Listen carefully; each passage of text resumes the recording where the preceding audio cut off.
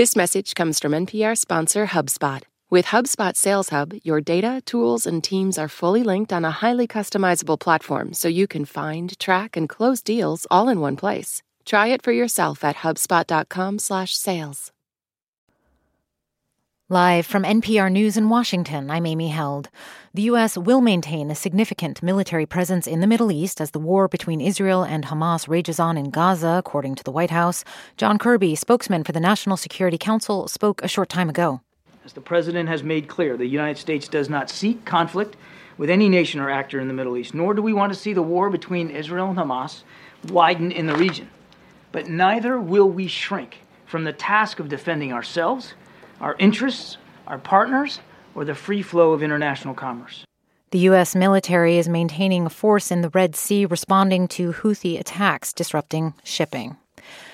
Israel's Supreme Court has dealt another legal blow to Prime Minister Benjamin Netanyahu. Earlier this week, they struck down the law his government passed limiting the court's powers of judicial review.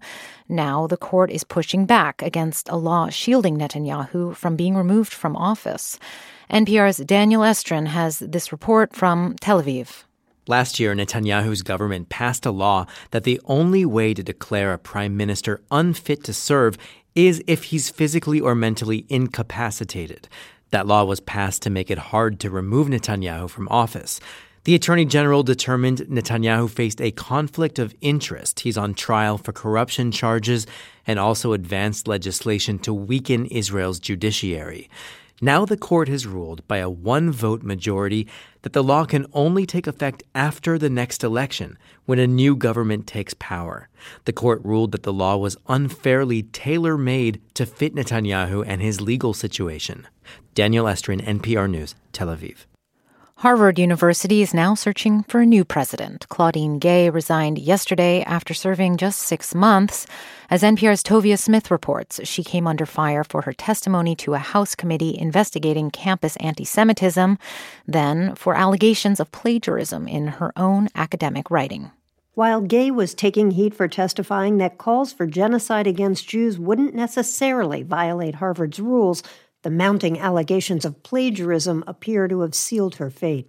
Harvard professor and former NAACP head Cornell William Brooks calls the charges overblown and racially motivated. He blames a campaign against what some on the right deride as woke campuses. We moved to literally the presidency of Harvard becoming a plaything in the culture wars.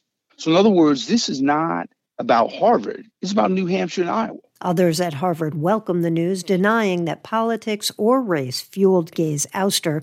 As grad student Shabbos Kestenbaum put it, she failed to lead and let anti-Semitism spin out of control. Tovia Smith, NPR News. At last check on Wall Street, stocks are broadly lower. This is NPR News. A Republican-led House committee is advancing efforts to impeach Homeland Security Secretary Alejandro Mayorkas. They allege he has been derelict in his duty to manage the U.S.-Mexico border amid a historic surge in migration. A federal appeals court has ruled the Biden administration cannot use a federal emergency care law to require Texas hospitals provide abortions for women whose lives are at risk due to pregnancy. Olivia Aldridge from member station KUT reports. After the Supreme Court overturned Roe v. Wade in 2022, the Biden administration issued guidance saying physicians must provide an abortion when it's required to stabilize a pregnant patient with an emergency condition. The administration cited the 1986 Emergency Medical Treatment and Active Labor Act and said it supersedes any state laws banning abortion. The state of Texas, which has an abortion ban with few exceptions, appealed this guidance, saying it amounted to an illegal abortion mandate. A judge initially sided with Texas in 2022, issuing a temporary injunction against the guidance. The Fifth Court of Appeals ruling unanimously affirmed that injunction, saying the federal law does not mandate medical treatments, nor does it preempt Texas abortion laws. For NPR News, I'm Olivia Aldridge in Austin. Mexico's interior minister says 31 kidnapped migrants have now been rescued. The migrants came from Venezuela, Colombia, and elsewhere and were taken at gunpoint while riding in a bus over the weekend in a northern region ridden by organized crime and drug violence. This is NPR News.